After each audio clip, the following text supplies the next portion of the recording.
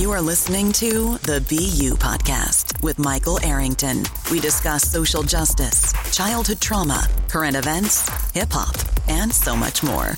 Now, here's your host, Michael Arrington.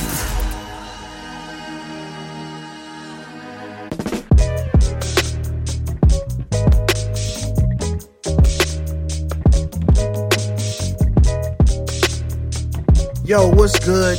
BU Podcast, your man Michael Arrington. I'm back in effect. I got a special guest today. Her name is Jessica Lascano. She's a licensed school psychologist. Among other things, man, she's a warrior in the fight for parental rights for children who receive services, or what we know as special education. She has a whole lot of stuff in her toolbox, man. Can't wait to get into this interview. I'm really excited about it. Some things that I'm passionate about. And a lot of this conversation will probably lead into educating people on what, special education service is, and how, if you have a student who is under an IEP, what you should ask for, what you should know, and things of that nature. But in regards to special education, so I started out in special education in about 1996, 1997. And so during that time, man, that was like the wave of all black boys were, ED, or what we call emotionally disturbed, right? So they had these classes called severely emotionally disturbed classes. And I started out as a special education aide, either being a one-on-one for those types of students, or, providing classroom support for kids who were in those segregated classrooms. And by segregated, I mean that it was just those types of kids in the classroom. So you got a classroom of maybe, in between 4 and 14 kids who were either on the autism spectrum, or had ADHD or ADD or ODD, which is oppositional defiant disorder. And so you had a lot of these different mental health issues in this one classroom, and you always had this one teacher that had to deal with 5 to 10 rambunctious kids with some type of disorder. And so I was one of the people to kind of help with that. And because I was one of the few black men on campus and one of the few black men in special education at the time, I became a very, very useful asset, you know what I'm saying? And so I ended up leaving the school system in 2003 and worked in probation, where some of that same skill set kind of relived itself, and I found myself at IEPs again, and kind of just measuring different behaviors. And then I became like a behavioral specialist, where I kind of can recognize and diagnose behaviors based off of things that I've seen. And a lot of it wasn't training, and that kind of prompted me to get to where I'm at. So when I was in special ed at the school district, I met a gentleman by the name of Dr. John Abdullah Hassan. He became like a mentor to me. He was kind of an older gentleman. He was like my father's age, maybe slightly older, maybe slightly younger. But he took me under his wing. He told me then, man, he told me in like 1997, I had to be 23 years old. He's like, man, you got the gift, bro. Like, this should be your field, man. You need to go to school, get your master's, get your doctorate. You could do what I do, man. You can do it better than I can right now. And you don't even have training and education in it. And I didn't really take him serious. You know what I'm saying? I come from, some of that childhood trauma kicked in, to where I didn't believe that I could be as good as he said. You know what I'm saying? I never really had that from my parents, never really had that from my family, where they gave you that level of confidence that I can do anything. And so, I dabbled in music for a while and worked at, for the probation department for a little while, man. And I find myself back in the school system, where some of the things are still the same. They're not putting all black boys and black girls in ED anymore, emotionally disturbed. It's now under a new umbrella called OHI, which is other health impaired.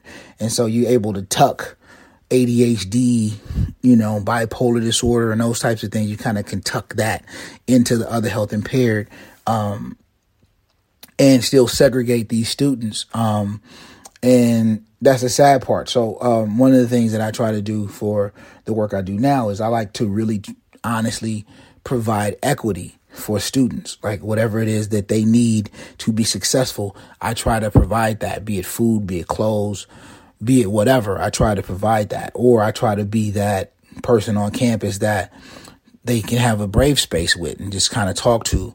And that's also important, dealing with some of their social emotional learning and some of their, social emotional health, especially after this pandemic. There's just a lot of different behaviors, a lot of different, things that kind of manifested itself with that isolation, right? As a society, we stay busy constantly to the point to where you never really get a chance to slow down. And so when everything kind of slowed down and shut down, people they were stuck with having to deal with one another. And that was difficult for a lot of people. So there's a lot of couples were struggling, and domestic violence numbers have gone up, and suicide numbers have gone up, and anxiety has gone up. People have lost jobs, and financial statuses have changed, and people had to move or had to move in with other people because it was tough for the last couple years. And so look at kind of at the end of this whole pandemic, hopefully we're at the end of it. You're starting to see some of these behaviors manifest themselves in students, right? So now they're back in this social mosh posh of dealing with social media and societal standards and just adolescence. And it's become a lot on the campus, and so people struggle. And so, what kind of services do we have on campuses that can help students prosper? And at the same time, what kind of supports do we have for families? Because we can have a utopian school, but they still got to go back home to the horror, whatever that is, when they get home. So how could the school district, the community, the parents, and the children all kind of work in tandem to be able to help kids be successful, right? And I think the key to that is having a healthy community, having a healthy home, and then having a healthy school. So, but that's just, some of my thoughts on that. We get into this interview with Jessica. I cannot wait. It's the BU Podcast, your man, Mike Arrington. You are listening to the BU Podcast with Michael Arrington.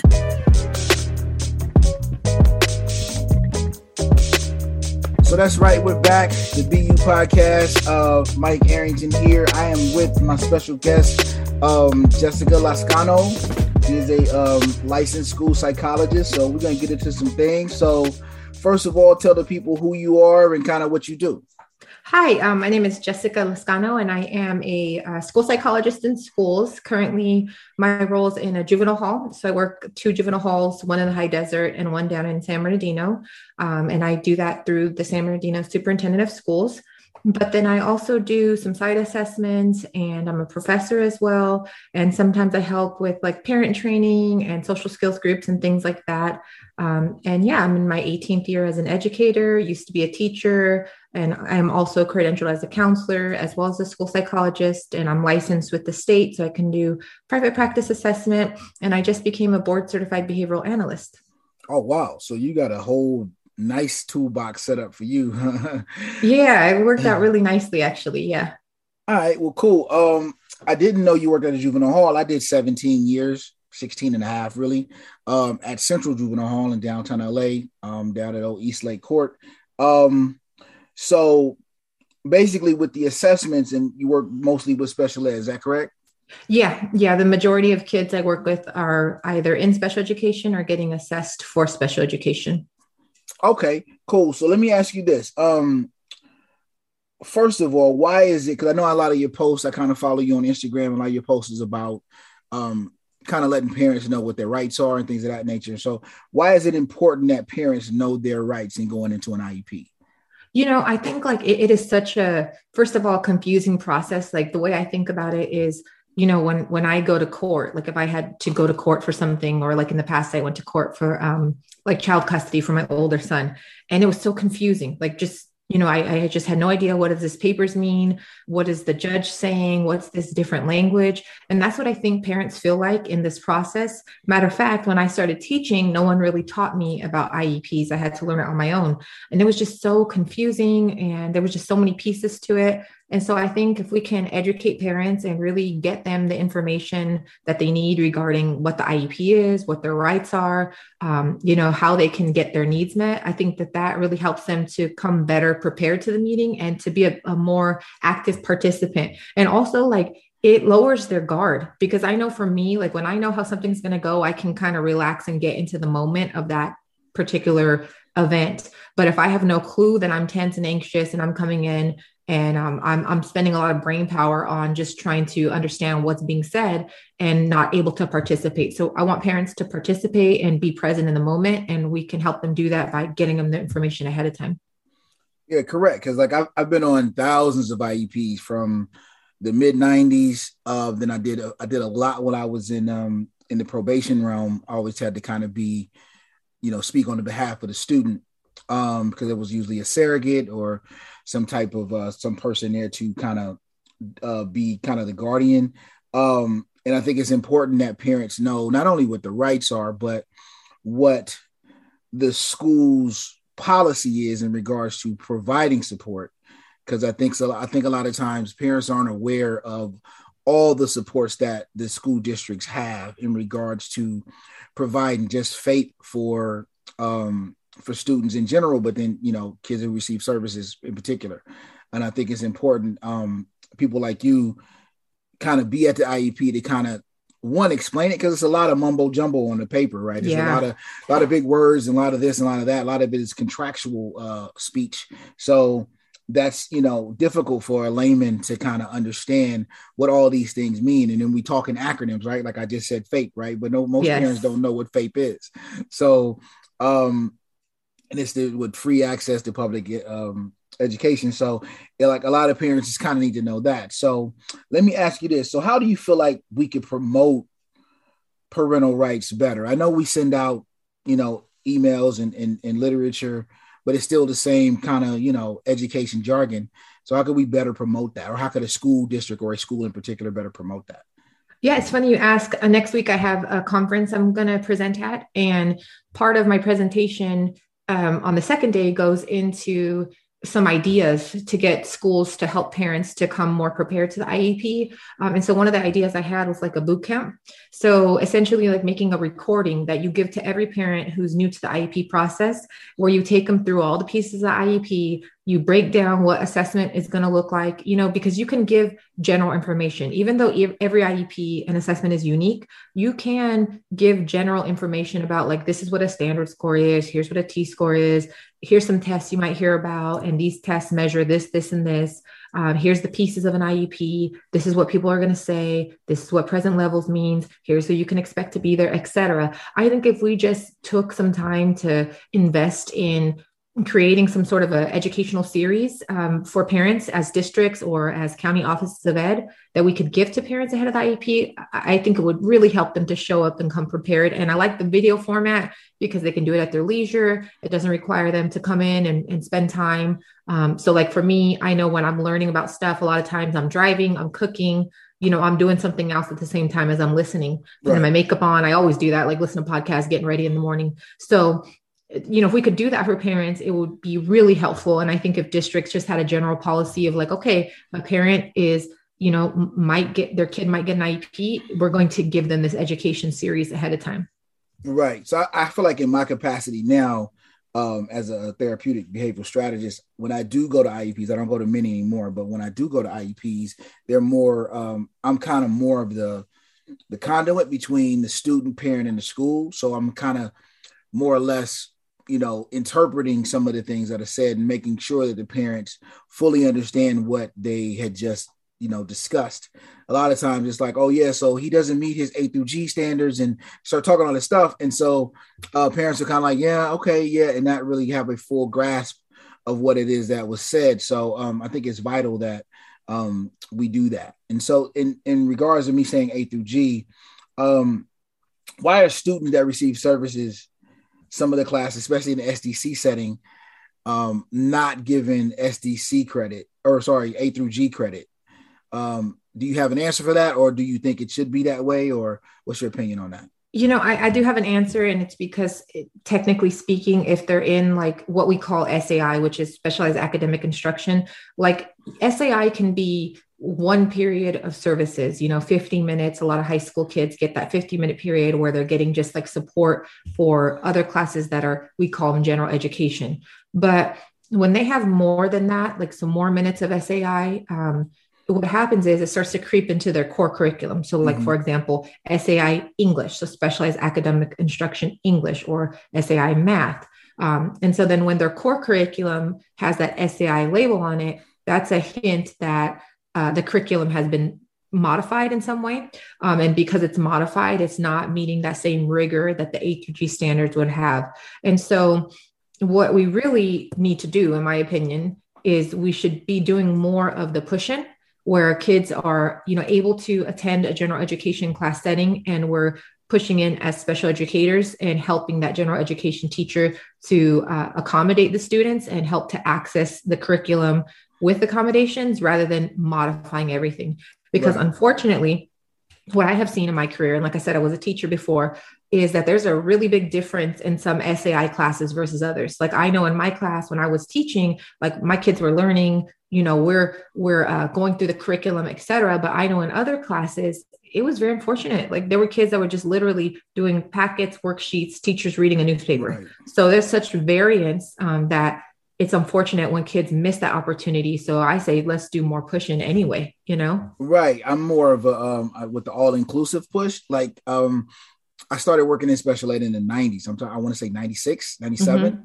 And that was a real big push then for just getting all Black and brown kids in the ED classes, right? So it was the STC class and that level of segregation. And the school that I worked at had their whole section of where the special ed students were in a segregated part of the school. So I didn't like that too much. Yeah. And so my goal was, at the very initial IEP in 6th grade, I would tell the parent, okay, by the time your kid is in the 8th grade, he won't be in my class but once a day. So the goal is to get them out and get them that, build of, trying to incorporate them into what we consider the general ed population, because they don't need to be segregated. There's a certain stigma that comes with that. And that stigma brings down self-esteem and things of that nature. So I think it's important. But why do you think schools, teachers, or administrators don't really promote equitable service via IEP or just in general? Well, it's like there's a bigger problem that we have in education, particularly, in California is where I see it. I don't know how other states are, but I would say it's an American problem. We do teaching by age, right? So, you're a kindergartner, you start school at this age, and, we kind of keep kids grouped in that age and grade, sort of, I don't know what you call it, but like that's our criteria, right? Right. But kids, we know they have different levels. And so you can take a 5th grade class and you're going to have some kids that are reading at the 1st grade level, some kids that are reading at the high school level, and some kids all in between that, right? And so one thing that I think we should do in education is, first of all, take these kids and group them differently by ability, right? We got to get rid of that whole notion of like, well, you're just going to keep moving. Because what happens is those kids that are reading at the 1st grade level, they lose instruction the whole time because they're not, it's over their head. So they're losing everything, all of their time, all of their engagement, all of the access to the curriculum. So there's that issue. And I think that schools, we're just so used to this model. We have to really think outside of the box. In education, we're so engaged and tied into what has come before. And so many people are just so afraid to shake things up and change. But I think if we do that, we would see a lot of gains. Secondly, a lot of our teaching programs, and again, I told you I'm a professor too. And so I remember when I was a student in my master's program, some of the things I learned, and there was not a huge emphasis on using scientific methods to teach. Right. And so a lot of our teaching is not really based on a scientific sort of approach, but you can take a scientific sort of approach, which if you use applied behavior analysis, ABA, you can actually use these techniques called precision teaching and direct instruction, which really break down the skills to minute little pieces, like reading, for example, just break it down, break all the skills down to little pieces, teach the kids those pieces very fluently. And then now they can read. Right. You can do that with math, with reasoning, et cetera, but we don't teach that way. Right. We teachers don't teach that way, and they're not taught to teach that way, to be fair to them, but we're losing a lot of kids. This is crazy. And I'm sure you saw it when you were in classrooms. You get kids who are in these classrooms where they're having SAI all day, specialized academic instruction all day. And you're talking with them and you're like, you're an intelligent kid. You're really smart. You got a lot to offer. Why are you reading at the 1st grade level? Well, the truth is that they never got the gap filled in. So Right. they just stayed stagnant at that level because no one ever went back, remediated those skills. And you could see it when they're reading or when they're doing math, there's like gaps, big gaps. So I think in education, we're afraid to have that conversation, but I don't know why we don't do it, because you know what, monetarily, we can allocate funds toward that. We can Right. teach teachers in a different way. We just need to think outside the box. And a couple resources for people, if they want to learn more about that, look up FIT learning, FIT learning. That's where my son started going. And I'll tell you this, and you might want to do a podcast with the person here in Claremont who runs that. Mm-hmm. She is amazing. She took Augie from reading below the kindergarten level to he can read at the fourth grade level now in about a year. Wow. With using these techniques. And he has dyslexia, and it was a hard time for him to learn how to read. And he made amazing gains. And the person who created Fit Learning is a BCBA doctorate level. So you call it a BCBA D, so Board Certified Behavioral Analyst D. And her name is Dr. Kimberly Nix Barron. She's got a book. I like her a lot. I think her book may be a little bit hard for educators to swallow because it's very direct. I think that we could be a little more kind in sending that message and partnership rather than more like direct. Her book is very direct. I like it. I don't mind it, but I think people might get turned off sometimes, but just get through that and see the message, which is direct instruction, precision teaching. Let's rethink the way that we're approaching education. Right. I agree wholeheartedly, because I feel like this post-World War II model of education that we're still stuck in, right? Having kids sit in rows and you have to learn these classes to get these jobs, right? And so those jobs back then, after the, post-World War II, were all for like factory and refinery jobs, right? Well, these kids won't be working at refineries or factories anymore because that's not a thing. So Absolutely. How are we getting them ready specifically? I know dealing with some of the high school students, I got 12th graders that are terrified to graduate because they have no idea what they're going to do after graduation, right? And so that means we didn't, as a system, didn't prepare this kid for adulthood, right? Which is what Absolutely this should be about, right? And be more specific to the learning needs of every student, not just the kids with, that receive services, of course, them too, but every student kind of suffers in this transition of education where we're at, because it's so antiquated and it's so outdated. So I'm glad you said that. And I'll definitely look up that book and try to, order it. So let me ask you this. Why is it in general ed, teachers have a specific credential that kind of matches their degree, right? So you got biology teachers that majored in biology, whereas special ed teachers, they kind of teach multi-subjects, they may be, an English major, but they got to teach all subjects. Why is that a thing in special ed? I don't know. And let me tell you a little quick story. This is really crazy. When I was a teacher, I taught in these programs. People may have heard of them before in the high desert. They're pretty popular, like the Success Program, or AIM is what it's called now. And basically it's like in lieu of expulsion or in lieu of getting moved to a more restricted environment, you can, move kids through the IEP process to this behavior class located on the comprehensive campus. So I was a teacher for that program for several years. And what happened with me is the district told me, hey, if you pass the CSET and you pass it in multiple subjects, you'll be able to teach all your core classes with your kids. So I did that, no problem, passed it. And then I got an updated set of information where, the district said, oh, sorry, we made a mistake. This whole No Child Left Behind, this was way back in the days. And so they said, you got to get your CSET pass in every single subject you teach, which there's no way. There's no way I was ever going to pass a math CSET. That is really hard. Like that, you have to be a math major, a science CSET, a PE CSET. And these CSETs are 3 subtests each. So they're not a joke. Right. Like they're really hard. And so I never did it because I was moving on to school psychology, and I just kind of had to like feign like I was doing it. Like, okay, yeah, I'll do it. And then I moved on. And now what happened with me with student loan forgiveness, there's a provision. So a lot of people don't know this either, but there's teacher loan forgiveness. And if you work in a low income or in a special education setting, you can get, I think it's up to $17,000 of loan forgiveness. This is separate than PSLF. It's totally separate.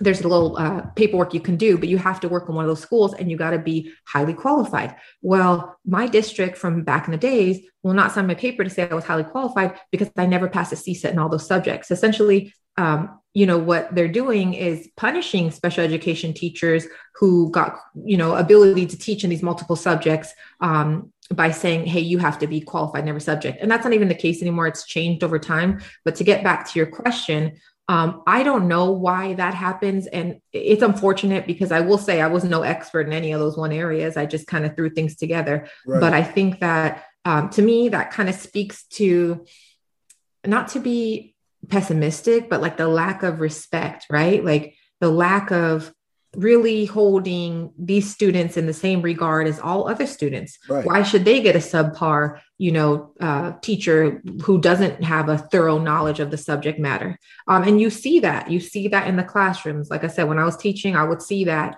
And it's a very big difference between the teacher that teaches general education English and the teacher who's teaching special education English, who's given them packets. That's not apples to apples, and that's not okay. Which again, right, takes us back to, what? Get rid of those SAI classes and take these kids to general ed as much as possible. Exactly. And then, bring in the RSP or the teacher support. So yes, you have somebody as an expert in special education and how to deal with behaviors and deal with, different diagnoses. And then you have the expert on the actual subject itself. Yes, right? Absolutely. That would be appropriating funds in the correct way, in my opinion. So, yeah. So how far you think are we from ridding education of the phrase or the term special education? Like usually in my district, we say students that receive services or students who receive services. It's because it's such a negative connotation to say special education nowadays. How far are we from that? I don't know, because I'll tell you this. When I was teaching, RSP, SDC, those are still used. And now technically they're not supposed to be used. People still say them, but like it's all SAI. So that's only in the span of from beginning of teaching. And that change came maybe, probably like at least I would say 8 years ago, where the technicality changed, or maybe 10 years ago. So within 8 years of getting into teaching, we went from not using those or using those words to not using them. So I wouldn't be surprised, especially with the way that our culture is moving, where we're calling things out a little more, that we don't get rid of that term, in the next few years and say something different. You're right. Like, more something that has not that negative connotation. Right. Right. I know like some people on Facebook don't like SPED. Like I know that like people say SPED, and there's a lot of psychologists in my Facebook groups that don't like that. I have said SPED. I never thought it was offensive, but they say it's a lot of kids use it to like make fun of each other. Right. Yeah. It's always been even in the 90s, it was kind of like what this is, those kids. Right. And so what I try to tell parents and even students that, special education is not a destination, it's a service. That's right. Right. So we can move to you. You don't have to go to it. You know what I'm saying? We can bring it to you. So yeah, we can bring it in the general ed classroom because it's a service, right? It's really just a service, and trying to get kids to understand that the benefits of being a student who receives services is major. You got workability, you got a lot of different, things that will carry over that will help students succeed. And they can still do that in a gen ed setting, but for some reason, even schools as a system, they want to send kids to special education as opposed to give kids the services that come with special education. So do you think the assessments, as a psychologist, you think the assessments are culturally viable? So it depends, right? Like I think what I would say about those assessments in my experience is that, like we have Larry P. You heard of Larry P. before? Mm-hmm. So Larry P., the ruling, and so everybody thinks it's like a law, but it's not really a law. It's like a case law. And so Larry P. basically says there was a little boy and he was put into these EMR classes. It was called educably mentally retarded. I say that word because that's what it was called, not because I'm using it as a slur. But that EMR class, he was put there, and it was because he couldn't read. It wasn't because of his cognitive ability. And so, the test that he was given were said to be culturally biased for him, particularly on the verbal portion. So he came out lower than he really was cognitively. And then academically, he couldn't read. So they popped him in that class, and it was very segregating. And so that's where this ruling came from. For our African-American kids in California, we can't give these intelligence or cognitive tests or anything that purports to measure that. Now, the thing about that is that I think that was a good thing. I think it was absolutely necessary, especially at that time, because it seems that, in that time that Larry P. was going through school, there was just a lot of prejudice, segregation, et cetera. As we move forward, what I see, like at least with Latino, Black people, we're coming up I just see it like in California, like we're changing, right? The demographic is changing. So our kids are having access like we didn't have, right? So like now, like for example, like if my son wants to become a graphic artist, I probably have a few friends I could reach out to and connect him with, right? Whereas like my parents couldn't do that for me in that way. Right. And so the whole point of that to say is like, so now our kids have more access. So I think a lot of these tests, yeah, they're biased, but you know who they tend to be biased against really is the kids that don't have experiences. So you're like, for me, I'm talking about poor kids. So it doesn't matter the race. It's like, did you have access to that experience? Because even when I took some of those tests, like I know there was things I got wrong because I had never seen that before. I'd never been exposed to that. So I think we're doing a good job and we probably need to keep doing it. We need to be very careful on using these tests for any kid, but more than race, we need to think about language, right? So like ELL learners, socioeconomic status, parental education levels, what kind of exposure have these kids had? Because essentially what an IQ test does, a lot of these vocab pieces, they really just tell you how much have you been, you know, how much vocabulary has been used in your home and how much exposure have you had? That's literally what the vocab pieces of a lot of these tests do. Because that's called, there's two kinds of intelligence. There's crystallized and there's fluid. And that intelligence is called crystallized intelligence. It's what we acquire in our lifetime. And crystallized intelligence, verbal intelligence can change with experience and exposure. I know for me, it changed. It changed tremendously as I went from high school to even college and now even in college to adulthood, right? But fluid intelligence, that's our puzzles, our nonverbal, that's, you know, classic scientist kind of intelligence that you think of, you know, that's a little different. But I think, but intelligence, most of our measures are both kinds of intelligence together. They come together to give you a full intelligence. So I think, again, like, you know, yeah, like we need to be careful for sure, but not just for our African-American kids, but for all kids, because not African-American kids aren't the only ones that are going to show up messed up on these tests, right? Our ELL kids, again, our kids who don't have experience, exposure, who never been to a museum, who have parents haven't talked in big words, they're not going to have that either. And in fact, again, with back to the first point, because our demographics are changing, I feel like there's like, I just see so many more professionals that are people of color, just like in general. Like I go to a conference, I see so many people that look like me, you know, that look like my kids. Right. And so I think like it's changing, like you're more likely to have a Latino kid or a Black kid who scores very high in IQ tests nowadays. But back in the day, that was different because we didn't have the same exposure, opportunity, and access. Right. So. Yeah. I feel like, you know, those types of tests can be culturally biased, but like I said, it's exposure, right? It's to what have you been exposed to, you know, and a lot of times it's really social economical more so than it's actually race. Because we have kids in our district, because we're disproportionately, you know, Black and white, right? We have a high Latino population. So, so some of the white kids who they're probably some of the poorest in our district, they score low on these tests too, and they're always getting put in ED too. So it matters a level of exposure. Right. And so like I know with my children in particular, my own children, I've never baby talk to them. I talk to them like I would talk to adults. So what that has done is that their reading levels have always been pretty high because there's a certain level of explanation when I use, you know, certain words.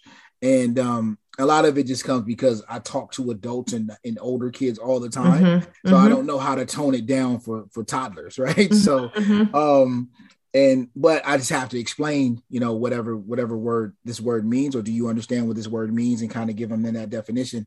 So when they do take these tests, they're kind of up to par because they've heard this language before and they've been exposed to museums and things like that. And that's where it's at. You know, I think it's really the exposure. And that's why like I'm trying to get a lot of districts to take their kids on outings, man. Take their mod severe classes out of their city into another city, and they can get exposed to these types of things. They never get to go. Right. Like in my district, I'm sponsoring 10 kids in our mod severe class to go to prom. Oh, nice. Didn't even think they got to go to prom. Right. That's how segregated they are in just a regular environment. And so they need that exposure. Right. And so I'm going to make sure the aides get to go, and we're going to pay for everything, a party bus so they can all go. That's so cool. And so they can have that exposure, because what kid wouldn't want to go to the prom in high school? Like that's what it's all about. So just a few more questions. Do you think there's an issue with the policy in special ed or the practice of schools and districts? Is it more of a policy versus practice type of thing or what?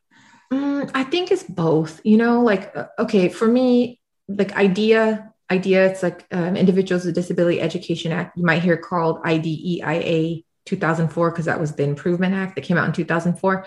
First of all, it needs to be updated, you know, and a lot of times, like, I don't like the discrepancy model for specific learning disability. I have to use it because that's just what my job chooses. And you got to go with what your district says. You're not independent. But I don't really like that method, nor do I like the patterns of strengths and weakness method, because essentially those two methods really, to me, are not scientifically based. I prefer response to intervention, where we get in there, we screen all kids and we give interventions, right? So going back to like, what do kids need individually rather than just throwing whatever out and seeing who catches it. And so I think that's definitely a policy with IDEA that needs to change. Like IDEA leaves it up to the states and the states leave it up to the districts. And, you know, I just think there's too much flexibility with that. And we go with non-scientific methods often. So policy wise, we need to like probably integrate more science and database decision-making into IDEA as part of like, you know, the guidance of what to do. Then as far as school districts, I definitely think there also is a policy and procedure problem with school districts, because a lot of times, you know, there's a lot of folklore in education. And what I mean by that is a lot of word of mouth, right? I told you that, you told me. So all of a sudden, you know, it's like telephone, and the message really got totally warped along the way. And, you know, some crazy stuff that people say like, oh, we don't do that. We don't do such and such. And I'm like, okay, well, that's the legal thing. That's the law. Right. That's the law. Exactly. Like you don't get to choose that. Right. And so I think, to me, what I always tell people, I say, look, you can have your policy, you can have your procedure, you can listen to me. However, at the end of the day, what you need to do is go read stuff, go read articles, go read what the law says directly, go read case law interpretations. That's how you learn and change and be better, and take this information and make your district better and change your policies. Because a lot of times there's the policy and then there's the policy. You get what I'm saying? Like there's the official policy and then there's what we really do. Right. So it's like, you know, I've been in a lot of litigation where even though your policy said this and you've been practicing this, if you've practiced this more than you do what the policy says, the law will interpret your practice as your policy. Oh, for sure. Yeah. And hold you to the fire. And so when I have professional developments with different teachers and different administrators, I'm quick to point that out. Like, this is what this looks like if you do not do these things, because this is what the policy says. And so what I think drives me a little nuts in education is that for as bright as everybody is supposed to be, right, because we're all educators, right, we never update what we know. That's right. That's right. Like, these kids, they don't change, but we do, right? So I started in education when I was 23. I'm 47 now. So I can't use what I knew at 23. That's right. 30 years later. You know what I mean? That's so right. Yeah. It's important that we can constantly update not only our knowledge of what's going on, but also our knowledge of that policy needs to change, right? Like, you know, ID or No Child Left Behind, which is called something else, like ESSA or whatever, was originally built from Lyndon Johnson back in the 60s. Right. And so they just hunkered it down in the 90s to say, OK, this fits this. And then Obama came around in that era and we did this. Right. But Obama hasn't been in office in 8 years. So look how gradual things have changed in the last 8 years. No, matter of fact, let me rephrase that. Look how things have drastically changed in the last 3. Sure. Right? Sure. 2019, things were different. Yeah. And then the pandemic hit and we're at a whole different level. And I'm sure you're seeing a whole different level of 100%. Behaviors now that we didn't even account for in 2019.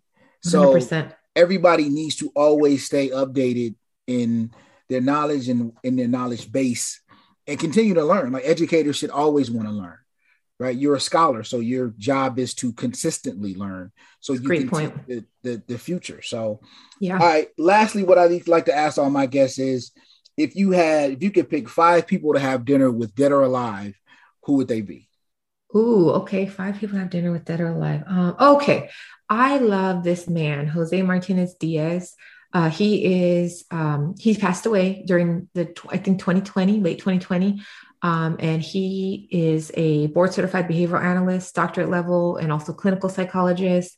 And he created a lot of programs, and he was in Florida. And that man has some passion for kids, for adults, for anyone, even people who other people might consider like just, throwaway. I don't know how else to say that. Like, just that's a very rude thing to say, but that's how people might describe these people that he loved. And he just was willing to get in there and help people, regardless. So Yeah, I met him. I was on you a did you panel with him. really? Yeah, Oh my so gosh, really? yeah, so you said that it made me feel some kind of way because I remember him and I did hear that he passed. So his condolences to him, but he was awesome. He was awesome. Yeah. Amazing man. And just a passion, just like, oh God, my heart just like swells when I think of him. So I would have definitely have, did you say lunch or dinner? I can't remember. Dinner, but lunch is whatever, have a meal. So him, and then let's see. Okay, this Dr. Kimberly Nix Barons. I just think she's a super intelligent lady. She's also a BCBAD. She's the one who came up with fit learning. When I heard her lecture, I was like, just totally fangirling over her. Like, man, this lady is incredible. Incredible. Kobe is just, again, another one, like my heart just like, I just like say, cause I'm just like, can't believe he died like that. Like, what was that? Like, that was the kickoff, right, to 2020. Right. Like, it was like that happened and then COVID, and we haven't been the same since. It was like some kind of mess up in the universe when Kobe died. But I mean, he's just incredible. Like, just like what an athlete, what an incredible person, just the dedication that he has, like, just what a role model. So love Kobe. Let's see, two more. So I would say maybe like Magic Johnson, another one who's just like incredible, despite like things going on in his life that were, career enders for a lot of people. He just kept going. And not only did he keep going, but like business wise, he's so smart and intelligent, has made all these investments, and just a really smart man. So I really think like, yeah, I look up to him a lot. And then my last one would maybe be, I have to think about that. I'm not really like a good on keeping up with stuff, but okay, this is going to sound crazy, especially because, he's just doing some stuff that's insane right now, but Kanye, because I feel like, I loved Kanye. When Kanye came out with his first album, I was like hooked. I was going through a lot in college, and I just loved his album and just the grit that he had. There's like one particular song on that first album where he has that little lyric, like, I could let these dream killers kill my self-esteem or use my arrogance as esteem to power my dreams. Right. And that, to me, like, that song just really like helped me a lot, like through my life at that time. And, I think Kanye is a true artist, despite, whatever else might be going on with him personally. I think that there's good in him. I think his mom really helped him a lot. I feel like she kept him grounded, and losing his mom was probably very traumatic for him, especially in the way that he lost her, because it was like, from what I understand, he was encouraging that, which I get. He was trying to do something nice as a son. Like, I love you, mom. You want to look good. Come on, let's do this. And then that happened so tragically. And then, of course, just getting tied up in the family there with the Kardashians. Like, I don't think they're bad people, but I think like it's just different. Some strange stuff happens when you marry one of them. yeah. I think it's just a different dynamic that maybe he didn't know. And then now it's like the desperation he has for his family. And just my heart breaks for him. I don't know if you saw the documentary on Netflix. I haven't seen it yet. I want to sit down and watch it. I haven't seen it. Yeah. And so I have a very, very sordid history with Kanye West. So when you watch this documentary, there's a young man in it by the name of 3H. He was his manager. 3H used to manage me. And he left me for this artist out of Chicago named Kanye West. Oh, wow. So, but I never like hated Kanye West. Like, I love his music. I love his production and all that type of stuff. I can't really say that I'm a super fan of his music now, but the first two albums, he was on point. But so I've always had a weird, and then, especially as of late, some of the comments he's made and whatnot. So I struggled to watch it, but I decided to sit down and watch it, and I thoroughly loved it. One, because it took me back to that time period, because he has all this footage from the early 2000s, early 90s, or mid to late 90s. That was an era that we kind of forget about now, because you kind of look at where rap is at now in this way, in a different space. But you can see like the Talib Kweli's and the Mos Defs and even Dave Chappelle's and all these different people that they were all on the come up at that time. And so now you see some 20, 30 years later, you see these people at the level that they're at. It was good to see, and it was good that he archived all that stuff, right? And you get to see the many sides of Kanye, and you do get to see his mom is in it heavy in the first couple episodes, and you get to see the relationship that they had, and now it makes more sense that he struggled when she passed. She was the only one that can kind of reel him in. For sure. Yeah, 100%. And I empathize with that, because like my older son is kind of, does some stuff that's just like, you need to get reeled in. And I feel like it's like, that same relationship where she never gave up on him, Right. And she always, there was a quote she said in it that she was like, when people see a giant, but what does this giant see in the mirror? Right. And so he just sees himself, but people see him as a giant. And so he was able to resonate with that to like remain as arrogant as you feel like you need to be, but know that there's a time to humble that.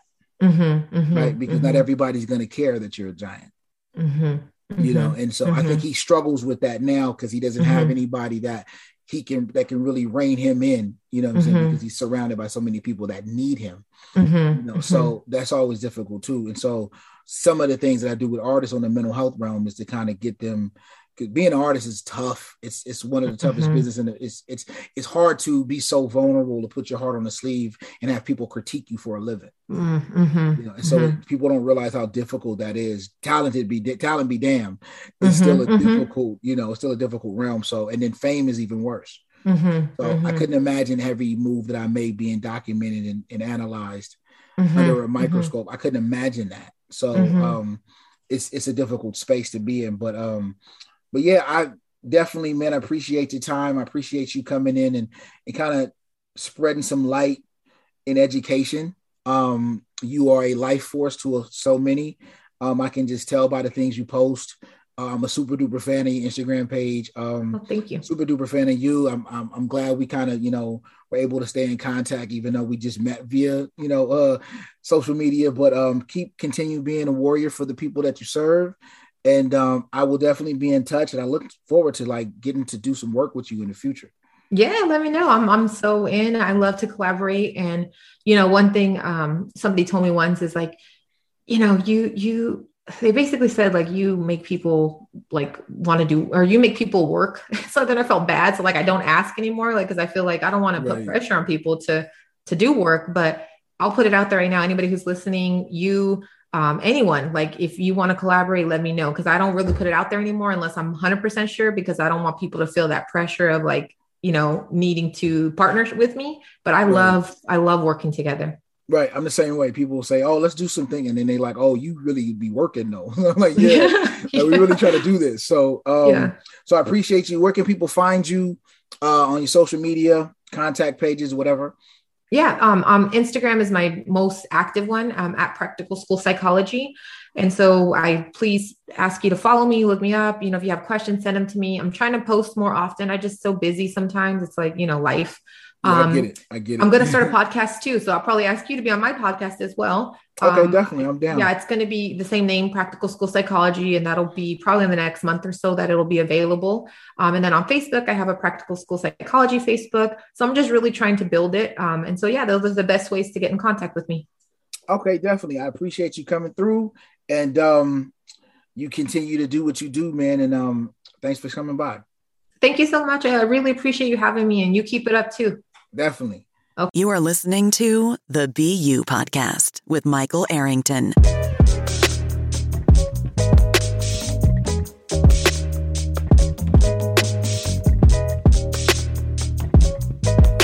Yo, we back. Mike Arrington, BU Podcast. Special shout out to my girl Jessica Lascano. It was definitely great meeting her, man. This is the power of social media, man. I met her during the pandemic. I was doing some lives with a couple of other therapists, Brittany Williams, who was one of our past guests. And she tapped in, and then we kind of stayed in contact. And then when it was time for me to do this podcast, she came through, man, and she had a wealth of knowledge, man. And I hope to work with her in the future, man. She is a warrior in this game. She's very, very knowledgeable. Super duper smart, man. Super duper, just amazing. So I hope you guys enjoyed that. We rolling, man. I'm doing this podcast. I'm starting to get a lot of the feedback and whatnot, man. And I appreciate it all. But some of the feedback has been, people want to hear my story too. So I think I will be doing more hot takes and just kind of letting you guys know who I am via my story and my plight. But I wanted to leave with this story and having that conversation with Jessica. It reminded me of a story of a student I had way back in 1990, let's say 98. A young kid, he was 6th grade, a little rough kid. He was in the foster home.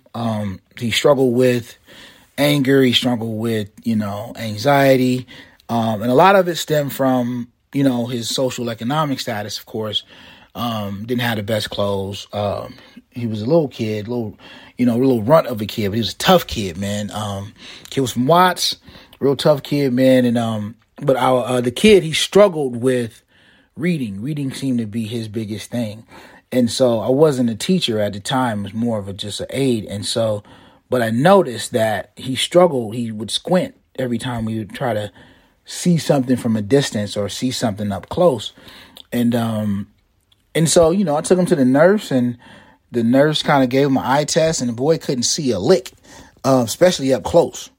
And so from that, he couldn't read. So his kid was 6th grade, could not read a lick, right? Like he couldn't even, phonetically sound out words. And a lot of it stemmed from he couldn't see, right? And so we got that kid some glasses. I started tutoring him, kind of after school, before school, at lunch, at nutrition time. And so the kid went from, basic reading to like 4th grade reading level in a span of like maybe 7, 8, 9 months. Right. And then we gave him what the KTEA test back then. And his comprehension level, when we read it to him, was at 11th grade level. So he knew words. He knew the sound of words. He knew the definition of words because he overcompensated because he couldn't read. But after that, we figured out what the issue was. By the time that kid was in 8th grade, he was in all honors classes with the exception of 2 classes because the kid was exceptional.